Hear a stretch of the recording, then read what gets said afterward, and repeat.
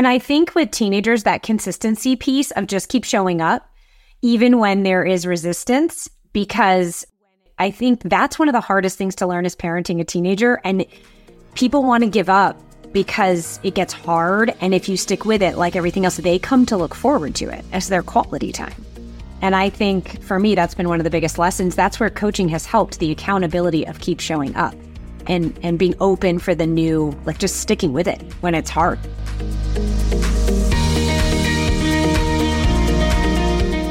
In the whirlwind of parenting teenagers and juggling our own responsibilities, it's easy to lose sight of intentional parenting, especially when teens push back. While I support teens and their parents in my Launch Career Clarity course, we often talk about strategies for doing intentional parenting. Today, I welcome Keely to the podcast. She's a mom of 2 teenagers and doing a fantastic job at intentional parenting, not only with our launch course, but in many other ways as well. I've invited her into a conversation to inspire other parents who are also striving to be intentional during these crucial years when their teen is still under their roof. I'm Lisa Marker Robbins, and I want to welcome you to College and Career Clarity, a Flourish coaching production.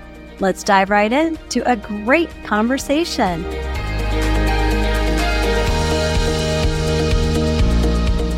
Keely, welcome. Thank you for having me. This is so fun. Oh, absolutely. You know what? We have a lot of experts and, authors and professional counselors. And I think that it could almost be more important to have someone like you on who is just a mom in the trenches. And I'm just going to say, as somebody who has supported parents and teens for over 30 years, and I think we currently have 453 active students in our launch course, you stand out as doing a great job. And I also know you're not doing a perfect job. No, I am not. I am doing a good enough job, and it's okay, and always getting better every day. You're doing more than good enough. We're gonna leave it at that. Yes. We're gonna leave it at that. Okay, so you are one who really believes in the value of coaches. I know that about you. As for you, an adult, I mean, we see parents hiring all kinds of coaches for their kids, right? I mean, swimming and soccer and test prep and all the things. You lean into coaches in your own life, which, well, let's just talk about that. Like, what kind of coaches do you lean into? Why do you get coaching for yourself, in your 40s? So I first started with coaching when my now 10th grader was 13. And I did it because I'd read every book, but I was lacking practical applications and help from an objective third party to help me parent him in a way that improved our relationship and didn't take away from our relationship. So I hired a family coach who came in and really helped me create systems and things that were missing. He helped me see the holes. And so the beginning for me of coaching was looking for external people that could really help me build skills and ways to become a better parent or better at other things in my life. So I hired a family coach, which opened my eyes to how much better I could get at that with some coaching. And a lot of humility. And then I subsequently found myself also a cognitive nutrition coach because I'm passionate about my health and fitness. And same reasons, I just looked to how could I find a really everyday way to improve my day-to-day life that was not some nutty fad diet or anything like that. And the coaching for me gives me objective third-party tools and cheerleaders in my corner that help me get better and then also celebrate when I'm getting better and help me find tools when I need improvement. So it's been awesome. I have an executive coach as well. I like coaches. I'm not ashamed to say that. They help me be the best version of myself. And I don't know what I would do without them all now. I've stopped reading parenting books and I just hire coaches. I love that. So as a coach and you welcoming me into your family's journey on the college major and career coaching piece, is just like, I love to hear when people are getting wins with any kind of coaching, not just like any kind of coaching, the value of that in their lives. Now, I want to go back to your family coach's name is James. Is that right? Mm-hmm. Yeah. Okay. So you had shared previously that when you guys started working with James, you were having some family meetings or... Yes. Okay. So that was like well before your oldest was in high school and you even needed to start thinking about this. I tried. Yes. Yeah, I don't know if everybody remembers there was a Wall Street Journal article written about family meetings a long time ago. And I read it, bought the book, read the book, and I tried relentlessly to have family meetings of all kinds. From the time I think that Brady was 8, my oldest was 8. And they were great, but it was fits and starts. It was hard to maintain a rhythm. I mean, I think what I loved about them is that they just opened up really safe communication in our family about what was working and what wasn't. So we would kind of talk through things. But as both my kids have gotten older, we've needed better tactics, I guess, and accountability, because it's hard to do them. And it's hard to stick with them with everything else going on in life. And the family coach helped us put more of those systems and processes in place in a way that made more sense for my family, because he could see the dynamic. It was like he could see it every day, as opposed to me trying to implement like a theory. Does that make sense? Yeah. Totally makes sense. Yeah. So family meetings are great. They're hard to do. What makes them hard? Is it how busy life is? Yes. Okay. And just like everybody, how busy life is. I think at the baseline, that's what gets in the way, and keeping them fun and not letting them devolve into conflict, because I want them to be a place of safety and fun. And that's hard to do sometimes, especially as they're getting older and more combative. Right. Right. Yeah. One of the things that, and you already know this, but sharing with our listeners, I always coach families that like parents need to put a muzzle on Monday through Thursday on all of the things. I mean, when I'm teaching and I'm saying like, don't talk about what colleges we want to visit or your next ACT test or what college major are you thinking about currently, Monday through Thursday. When your kid's in school, they've got so many demands on them. We as adults feel in our body when we're super busy. And so my first piece of advice is, put a muzzle on it Monday through Thursday, but then also carve out intentional space on the weekend. Some of my families actually say Thursday night works really well for that. I don't know why. I mean, maybe it's just their particular family. But what you were saying about like, how do you keep it fun? There was a mom in our group who, this was sometime last year in the launch course, and she said when they started doing their work and having a family college-bound meeting, which is the framework that I teach every single week. Yeah. They made it Pancake Saturday. So she made a bunch of pancakes. They sat around the kitchen table. They got out the laptop, and that was something that made it fun. Have you something to look forward to? I tried everything from like, there's a dessert picker to like having everybody have different roles, having a note taker. I've tried all kinds of things. And I feel like what we've arrived on is now with teenagers is unfortunately making it contingent upon some things they want to do. So, and making it non-negotiable, but making it fun. So maybe for the first 10 weeks, we're going to try all the different pizza places in our area. And every week that one person gets to choose the place and choose the pizza. Like I'm trying to, but it's not easy. It's just, it's a challenge. But I think that's actually when you bring up how you coach families on that college-bound conversation, that's a piece of coaching that's really benefited me, because that's the value of the person that the external objective third party that says, wait, it doesn't have to be perfect, but let's save it all for this one conversation so that it helps to reduce the friction between my son and me that I would not have known if it hadn't been for the coaching, for that conversation that we've had in the process. Those are the tidbits that coaches give you that you miss in every other form of conversation. Well, I'm learning too as I do this with you all. We've had nearly 4,000 families go through this framework that I teach at this point. And it's so funny, with every year I learn something new, right? So I just was always saying like, hey, put it on a weekend, make it a safe time, make it a commitment. It's a weekly commitment. The feedback I get is at first they resist, and then we start really we make it as fun as we can, and we keep going along, and they come along with us, and they start to get more involved. Like the pancake mom, we're just going to call her that because I don't know that I have her permission to share her name or story on here. But the pancake mom said, after so many weeks, we found that we were sitting at the table much longer than the hour we had committed to because we were having fun and getting things done. And I had another mom reach out to me recently and say, you taught me how to put a sock in herself and not talk about things. But then she added a new rule on top of it. This is why I like everybody sharing their stories, because we all learn from each other.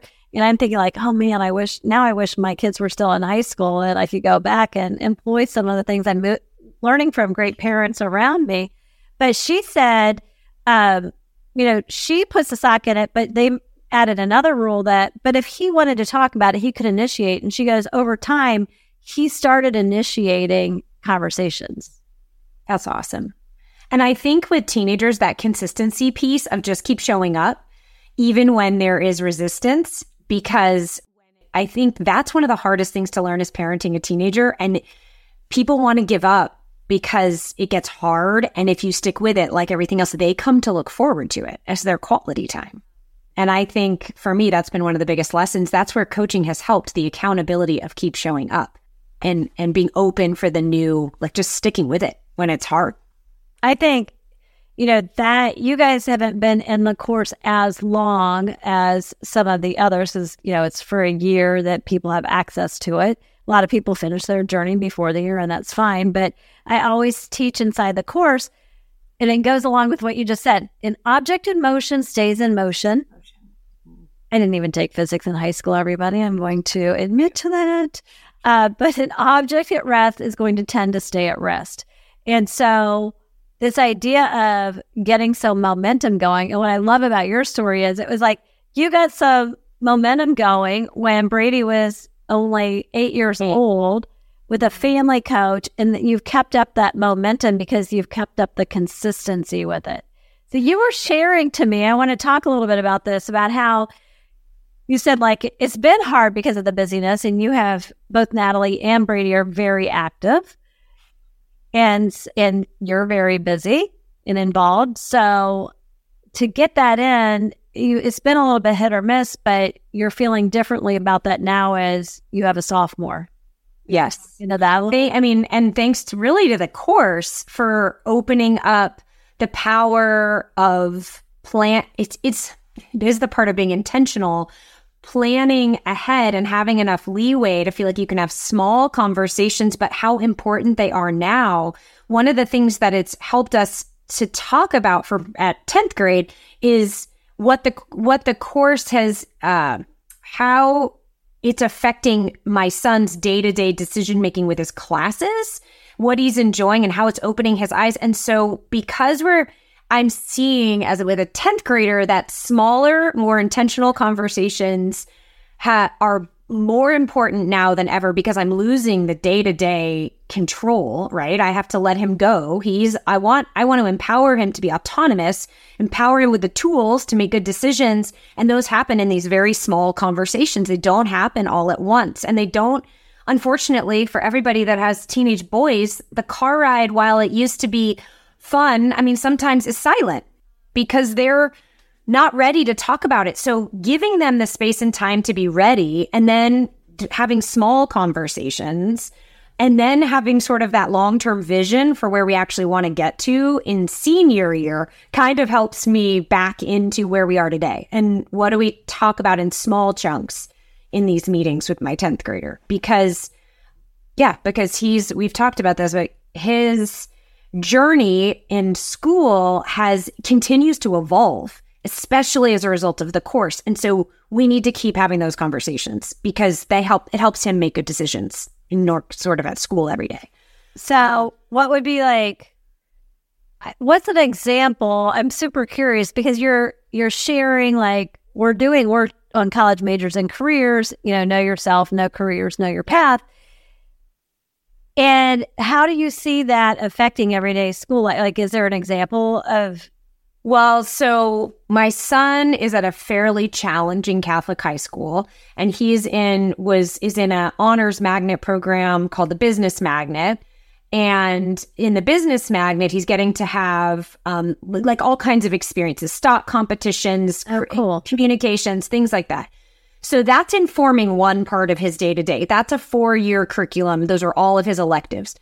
And then over here, because of his reading level, had been placed in very high-level English and history classes, and also in a math class. And he really struggled in math as a freshman, as a result maybe of COVID.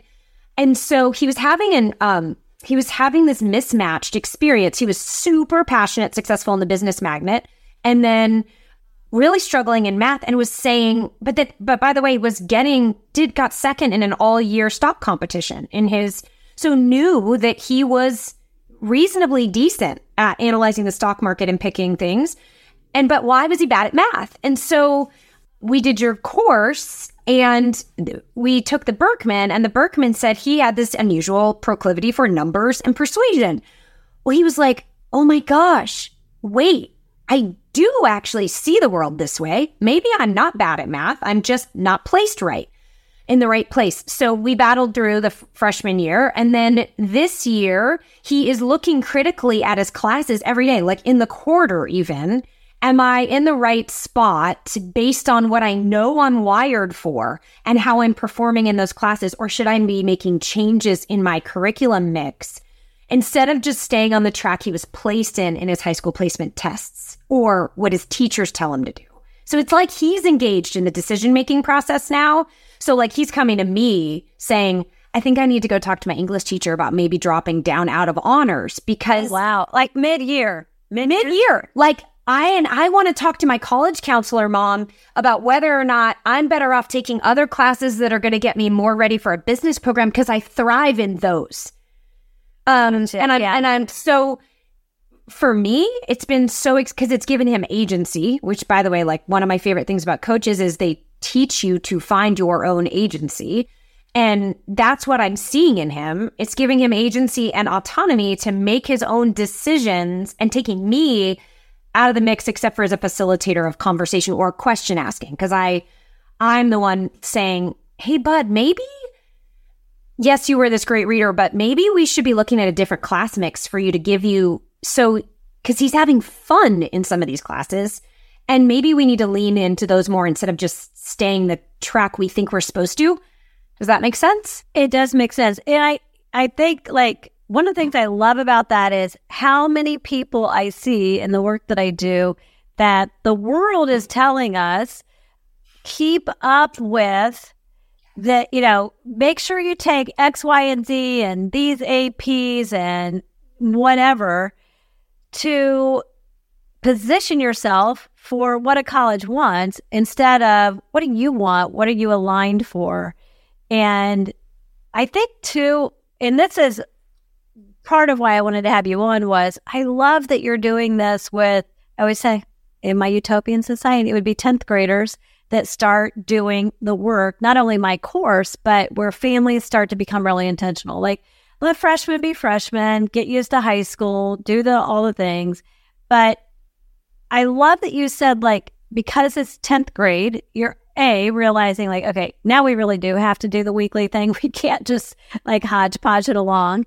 You had shared that with me before, but they can also be small conversations. Cause like I got an email from a mom this week and she said, so the date we're recording this is what is it? October 6th. We're going to drop it at the end of the month. And she said, my daughter's overwhelmed with college applications because she has to check the box of like what major and write the why of this major essay. And she said, how fast can we get through your course? And I thought, it can be done in as little as 6 weeks. And what I find is most people like ease and flow in that. And so when you start doing not only like what I'm talking about with college majors and careers, but all of the college-bound journey, where are we going to visit? What extracurriculars do we want to do? When are we going to take the ACT or the SAT? What about test prep? When you start in 10th grade, they can be small conversations because you're not in a hurry. Well, and I find that it changes, it just evolves. And so also having access to resources that you can check back in with as it evolves, like, is important to me. So it's because I want my son is really gifted in some probably traditional ways and not as academically, he's not going to be a straight A student. So where can I empower him because I just want him to go have fun and not have fun. I want him to be successful in life. And I want him to enjoy that and have a purpose and a passion. And I think this helps us have those conversations right now instead of being focused on grades and outcomes. I love that. See, this is why people needed to hear your story. That's inspirational. It's so much more fun. Well, it's counterintuitive to what most of the world is telling parents, and it's creating a great amount of stress. I spoke at a private high school at an event last night around this, like, what are colleges looking for? And it wasn't about checking the boxes that they wanted. It's about developing the whole teen. And a number of moms came up to me afterwards and were like, I thank you because I keep hearing this. I keep feeling pressure for this, and it just doesn't sit right with me. You have to have courage. This is one thing I have learned, is that if you have the courage to seek an alternative path, like to look for what's best for your kid, then it's the same experience. If you begin to get feedback and information that helps you course correct or move in the direction, but you have to have the courage to step off the treadmill, and you have to have the courage to look at it differently and say, I'm okay if my kid, it's very easy to like put your kid, like I have another child, my daughter, who's going to be probably a 4.5 GPA kid that does all the things right. It's a little more easy. It's a little easier to stay on that treadmill or think that looks right.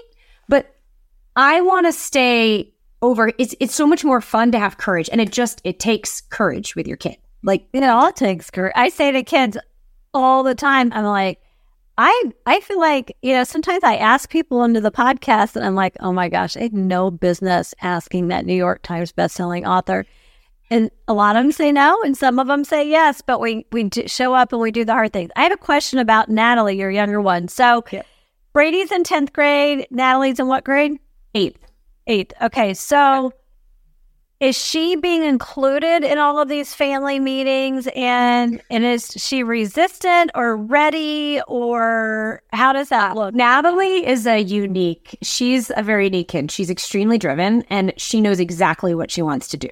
So she wants to be a doctor. Brady's high school also has a medical magnet. She has known since she was very little that was where she wanted to do. And so this medical magnet gives her a path there. And in this process of watching Brady be ready and navigate the early years of high school, she has doubled down on being ready and is nervous she won't be admitted to the medical magnet. So she thankfully, because your course and knowing you has opened up these ideas of even other things she can do to be ready. She's sort of found external like classes that she can do online that will support her application for the medical magnet. And she is going after those herself because she has time in her schedule. So Natalie is the very polar opposite. And I think she has benefited from the college-bound conversation. She has benefited from watching the journey. And she's an extremely perceptive kid too. So she absorbs a lot of our conversations. So she's very much a part of it. And she has some of the best insight. So she sounds very mature for her age. Yes. And I know from other things that you've shared that she is. And I'm sitting here cracking up. I'm like, God has the best sense of humor, because had he given you Natalie as kid 1 and Brady as kid 2, Natalie, it sounds like, would allow you to be a lot more laid back. She sounds like somebody that'll figure a lot of the stuff out for herself. And I find it's true of most families that they've got kids that are wildly different. Our 5 kids are wildly different from one another. So I just am chuckling at it's probably good for your parenting and everything that you got Brady first.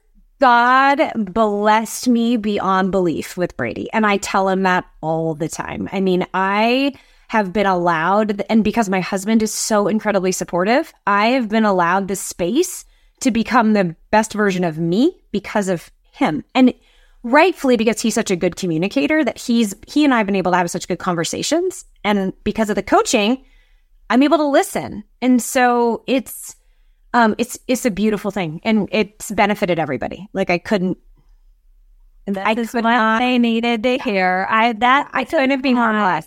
Yeah. As you've shared what you're doing with your family and all the things, Keely Ng, thank you for sharing your family story. Thank you for honoring me. It's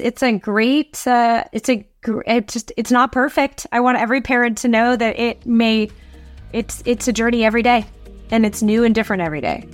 So I love it. Thanks, Keely. Yep. Thank you, Lisa.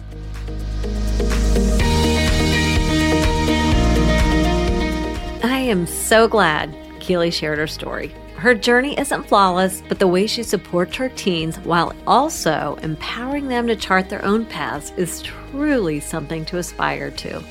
Whether you're in my Launch Career Clarity course with me and my community of families and schools or not, my hope is that you will be inspired to set aside the time for intentional parenting and weekly college-bound conversations with your teen. Think of creative ways to make it fun. Sure, there might be a little initial pushback. I've seen it countless times with my clients. But soon enough, it'll become a cherished routine, a source of joy, and a fantastic way to ease present and future stress. So put a stake in the ground and declare your family time this week, then cross the starting line. And if you're thinking of having me to support you on your college-bound journey, check out flourishcoachingco.com/video for a complimentary on-demand video that will likely re-engineer your college-bound strategy. Love today's episode? Know someone who'd benefit from this? Please share. Supporting us by following, rating, and leaving a review goes a long way in helping us reach and uplift more families. A big thank you for tuning into the College and Career Clarity podcast. Here's to transforming confusion into clarity and gearing up for a bright future for our teens.